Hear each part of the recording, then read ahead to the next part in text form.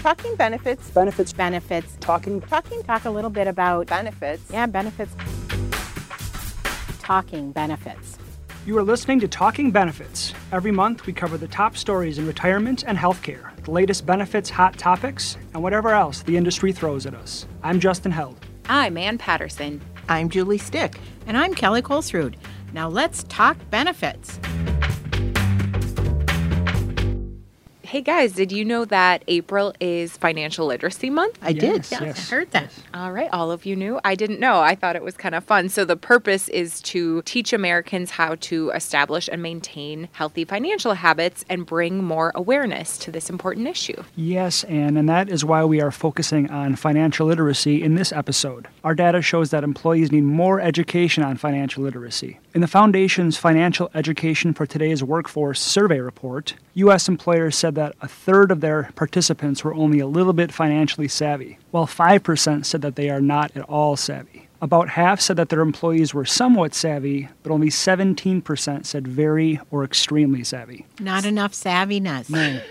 Low savvy levels. No savvy. So you may ask, how does this impact the workplace and why should employers care? Actually, there are a number of reasons. First of all, financial concerns cause employee stress. According to our survey, more than 40% of respondents said the stress level among employees caused by financial burdens was either somewhat high or very high. Our survey also revealed that 85% of respondents believe that financial issues impact the overall job performance of their workforce. Although stress is the most frequently cited negative impact brought on by financial challenges, our survey identified other negative impacts, including the inability to focus on work, absenteeism or tardiness, and lower morale. And as you would suspect, employees might jump to a different job for just a small wage increase if they're feeling overburdened with debt. So staff turnover is another reason that employers should care about financial literacy.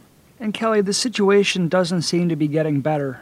Compared to only 2 years ago, about a third of U.S. employers say that financial challenges for employees have somewhat or significantly increased, while more than half say that the prevalence is about the same. So obviously employers are stepping in and trying to do something about this. They may want to offer a financial education program, and this program typically covers lots of different topics and can be offered in different ways to best fit their workplace. And to clarify, when we say financial education, we're not just talking about how much to put away and save in your 401k, how to invest that money, and how to figure out your retirement income, but the best programs for financial education go beyond that. You are so right, Ann. It's important to start early in an employee's career and cover topics that they need right then and there, such as budgeting, credit, insurance, mortgages, student loan debt, identity theft, and estate planning. Well, and how you deliver the education is important too. Our survey showed that the most effective way to deliver financial education is to provide free, personal, one-on-one consultation services. But of course, that can be expensive. Other effective methods include in-person classes or workshops and covering these topics during new hire orientation. And employers may also want to provide some tools to help employees calculate and plan for their future retirement income needs. Some of these tools include retirement income calculators, modeling software, and saving gap statements. What is modeling software? You put in plug different things in variables Yeah. and it comes back with something that's kind of customized based on your answers. Okay. I think I'm going to get a 3% raise this year and going forward, so I'll be able to meet 85% of my income So it is replacement like goals. a calculator, but it's more of a... Yeah, it's kind of more okay. personalized.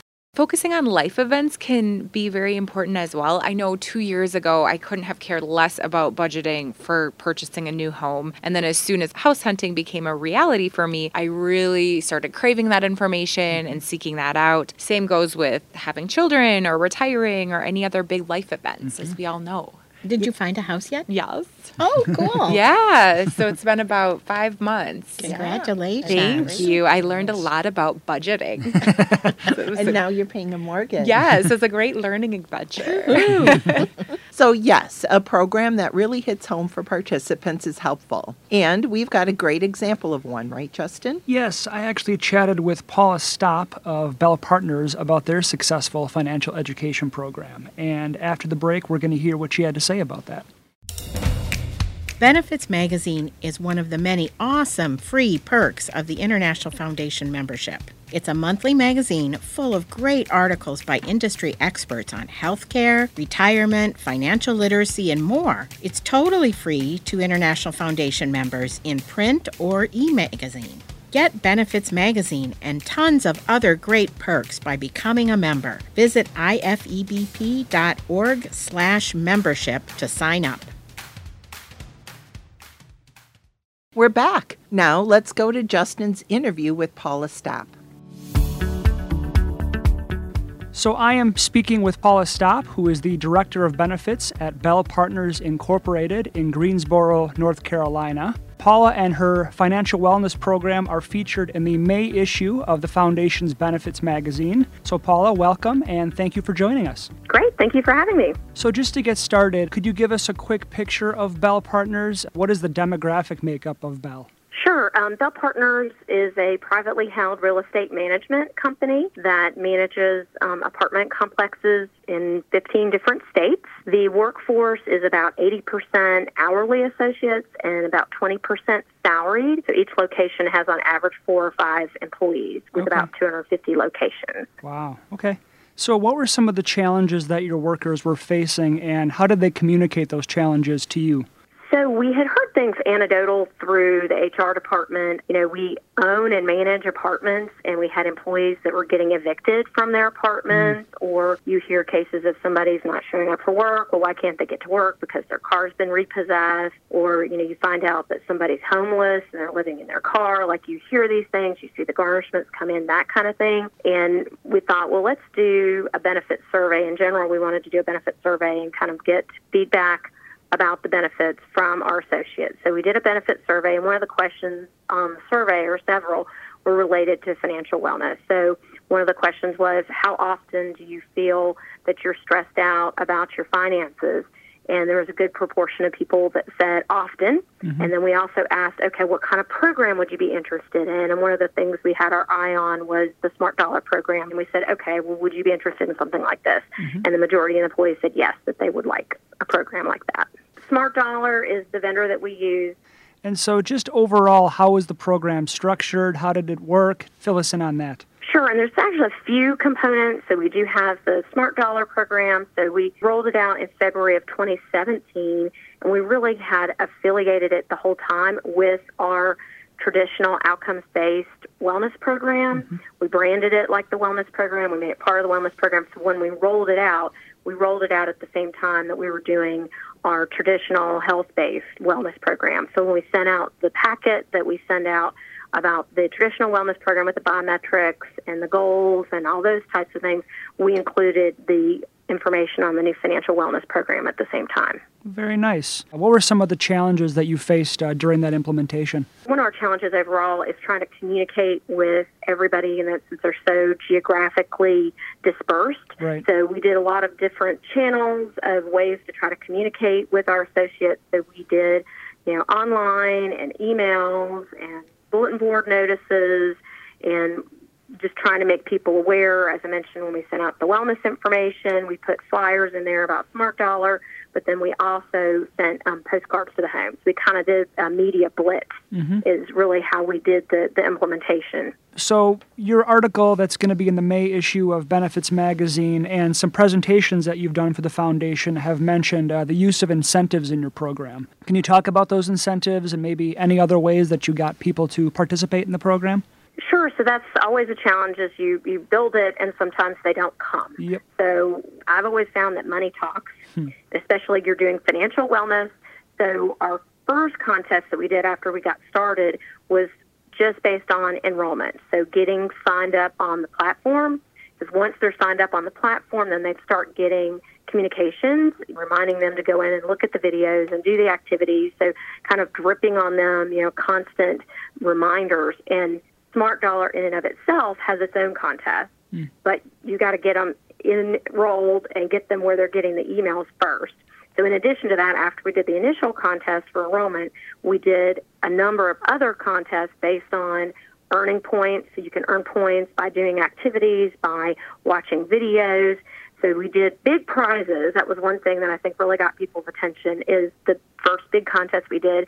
First prize was $500, and then we did two prizes of $200, and then we also did vacation days. And that seemed to really get people interested in the program. Yeah. The use of vacation days as an incentive is a nice non-dollar motivator for sure. We kind of debated, should we do a larger incentive or a bunch of smaller incentives? And I guess one of our lessons learned was sometimes the money is better spent with a big incentive. Normally, when we would close a contest, you wouldn't hear a lot, and nobody would really say anything, and you'd announce who won. This time, saying we had $500 on the line for first prize, the day after the contest closed, I probably had 30 emails saying, hey, did I win? And I was like, ooh, we got their attention. As you said, money talks. What were some of the results that you saw? So we did find good participation kind of out of the box, and I do think the incentives were a big piece.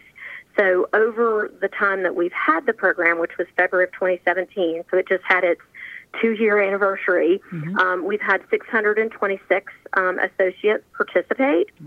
Out of those 626, 134 had filled out the online scorecard. So essentially when they get started, they say, this is where I'm at now with my debt, my savings, my financial goals, and then they do like a check-in. So out of the people who had filled out the scorecard, between paying off debt and increasing their savings, they'd had a financial turnaround of $920,000 so far. And I guess one of the statistics that I'm most proud of, out of the people who were in the program, we saw a 13% decrease in 401k plan loans and a 16% decrease in the overall loan balance in that group. And my favorite statistic is out of the people who are in the program, 34% had paid off a 401k loan, and none of them had gotten a new loan. That's huge. Very nice. We had some folks that were really champions of the program and had really talked about it a lot, and we did do, that was one of our contests, is we asked our associates to send us feedback on the program. So send us your feedback, and then we'll do a drawing, and then we'll publish your feedback, to the other associates. The one in particular I quoted, having him talk about how he was able to restructure his finances, and like in his case, he's at a lower income bracket, but he's the sole support for himself, his wife, and his 4 kids, and that he still has money left over to donate to charity. So I think that was a pretty strong endorsement of the program. Absolutely. So just overall, what were some of the key takeaways from your experiences with rolling this program out? Any sort of lessons for our listeners? One thing we learned on the negative side is that we tried to do a team contest, and I think people feel that finances are very private, even though nobody else on their team would really know what they were doing. We were just basing it off the points, and we only had one team qualify for the team contest. That did not seem to go over very well at all. So we learned that maybe for a weight loss program, a team program, or a walking program, but for the financial wellness, that just did not seem to at least resonate with our associates. But we did find that the communication is really important, doing constant contests, like we have a whole schedule throughout the year of when we're doing contests, and trying to mix it up and doing different elements with the contest, we found was effective, and also the incentives. That seemed to be one of the biggest pieces. In addition to doing the Smart Dollar program, we did do a few other things with discount programs. So we were able to add discounts for a couple of different daycare centers, student loan refinancing. We also did home and auto discounts, and all of the discounts, with the exception of one of the daycare ones, didn't cost the company anything. One of the things that employees were interested in as well was access to college savings. So we had set up a 529, and we did set up payroll deductions. Any specific communication initiatives for the 529 plan? Because it's such a niche group of people that may be interested in it. Yeah, we did an on-site lunch and learn at the corporate office, and then for the field associates, we did on our online learning platform, which we call Bell University, we did a class for the 529, and then most recently last year, we actually did a whole class on all of the ways that you can save money on taxes, pre-tax 401k, HSA, and then also the 529. And we had an incentive of everybody that took the class got in a drawing. So to try to push people to go do the class. And it was one of those you could kind of pick what you wanted to look at, and 529 was part of that class. Really trying to look for ways that maybe don't cost the company any money, but provide value to the associates and that they see as a positive that their employer is looking out for them. Well, very good. Paula, thank you very much for your time. Sure. I appreciate you asking me. That was really interesting. In my opinion, it's great that Bell Partners did a survey of their employees to find out where their financial challenges were. That helped Paula and her colleagues figure out what types of education they should provide. That was smart. Also, financial wellness is a huge part of overall wellness, so I like that Bell Partners incorporated that into their traditional wellness program. You know, you can be eating healthy, exercising, practicing healthy mental health habits, but if you're in debt and not managing finances correctly, of course you're going to be stressed and distracted, and that has its own impacts, just like any unhealthy behavior would. And Bell Partners really achieved some impressive results. I thought it was interesting to learn how effective their incentives and competitions were. I guess we're all a little bit competitive by nature, so... We are. To wrap up this episode, we've boiled all of this down to 5 tips for a successful financial education program. First of all, it's important to make financial education a commitment and be patient. Signs of commitment include support from leaders, a budget devoted to financial education, and offering employee benefits that provide security, like pension and retirement plans, disability insurance, and employee assistance programs. The second tip is to know your population. To do this, like Paula, you can survey your workers to assess both their financial well-being and which financial topics need to be covered. Gathering that information will help you build a program that addresses their needs. Also, don't forget to measure improvement and behavior changes after the program is in place. And a third tip is to diversify your topics and formats. The more topics that you cover, the better chance you have of providing a topic or two that will resonate with most of your workers. But not all organizations have the resources to build a comprehensive financial education program right from the start. If an employer starts with a limited approach, it's best to focus on 1 or 2 topics that were identified as critical in your employee survey. And if you offer the education in multiple formats, you increase the chance that each employee will find a delivery method that works for them specifically. Number 4 on our tip list is to customize and personalize the education. As I was talking about earlier, if the education is targeted around life events and provided right when the person needs it, it will be much more effective. And finally, it's important to increase accessibility and inclusion. Make your program time and place convenient. For example, you could offer education during work hours. Include spouses and retirees in the program, and if possible, offer the education in multiple languages. The foundation has actually put together a ton of great free resources for employers to use when offering a financial education program for their workers. That's right, Anne. In fact, we've got a few tools to help you get started with a program or review a program you may already offer. Start by going to ifebp.org/retirement security. There you'll find a financial education program checklist that will help you identify what you should include in your program. There's also a sample employee assessment survey, like we've described earlier. There's also a list of questions you should ask if you're planning to hire a vendor to help you set up and run your plan. And in addition, we offer a checklist to help you look at your retirement plan specifically to see if they're designed to provide adequate retirement income in the future for your employees. We also have some resources for you to give directly to your employees, which can be really helpful. We have a budgeting worksheet and a retirement planning worksheet for employees closer to that retirement age. One of my favorite tools that we've built is a communication toolkit. I like that tool too. It's super It's really easy and helpful. It's fun. We've put together the graphics and verbiage for employers to use each month to reach out to their employees. You can use what we've put together for social media, payroll stuffers, posters, table tents, email messages, or slides. So check that out. It was put together by our graphics team. It's really fun. And I think the last tool we want to be sure to mention is Retirement 101. This is a cool web resource that shares information on defined contribution and defined benefit retirement plans in easy to understand question and answer format, so employees can really get a grasp on all the different concepts that surround those types of pension plans or retirement plans. You're welcome to refer your employees to it and tell them to go use it. Yeah, Absolutely. If you've got an intranet, or if you want to include that link in some of your communications to your employees, it would be great to have them check that out. Oh, and also we don't want to forget to highlight our videos. All of them share messages on the importance of saving and saving early. Well, and they feature cats. And who doesn't love a good cat video, right? Yeah, or a squirrel video, or we have one with a superhero. And then Justin, I believe you starred in one of them as well. I was one of the stars of the Benefits Bros video. Yes. I'm not sure if I want to direct people to that video specifically. No, they should but go look at it. I think we'll include a Check direct it link out. on the podcast page to that video with Justin.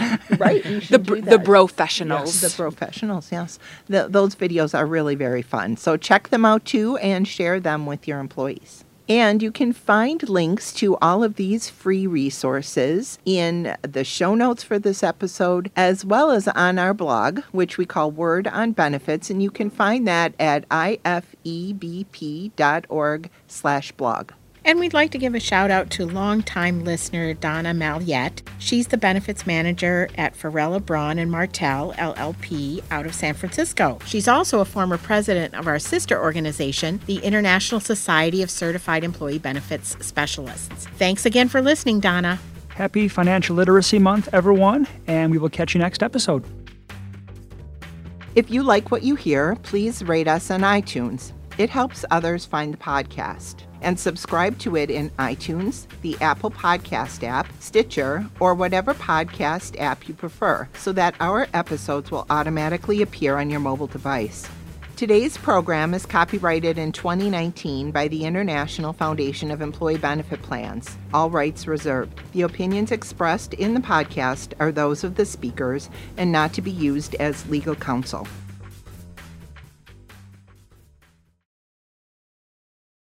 Hey guys, did you know that April is Financial Literacy Month? Did Yes. you know? I did. I'm aware. I'm aware, yes. Let's start again. Do you think we need a goodbye? Bye.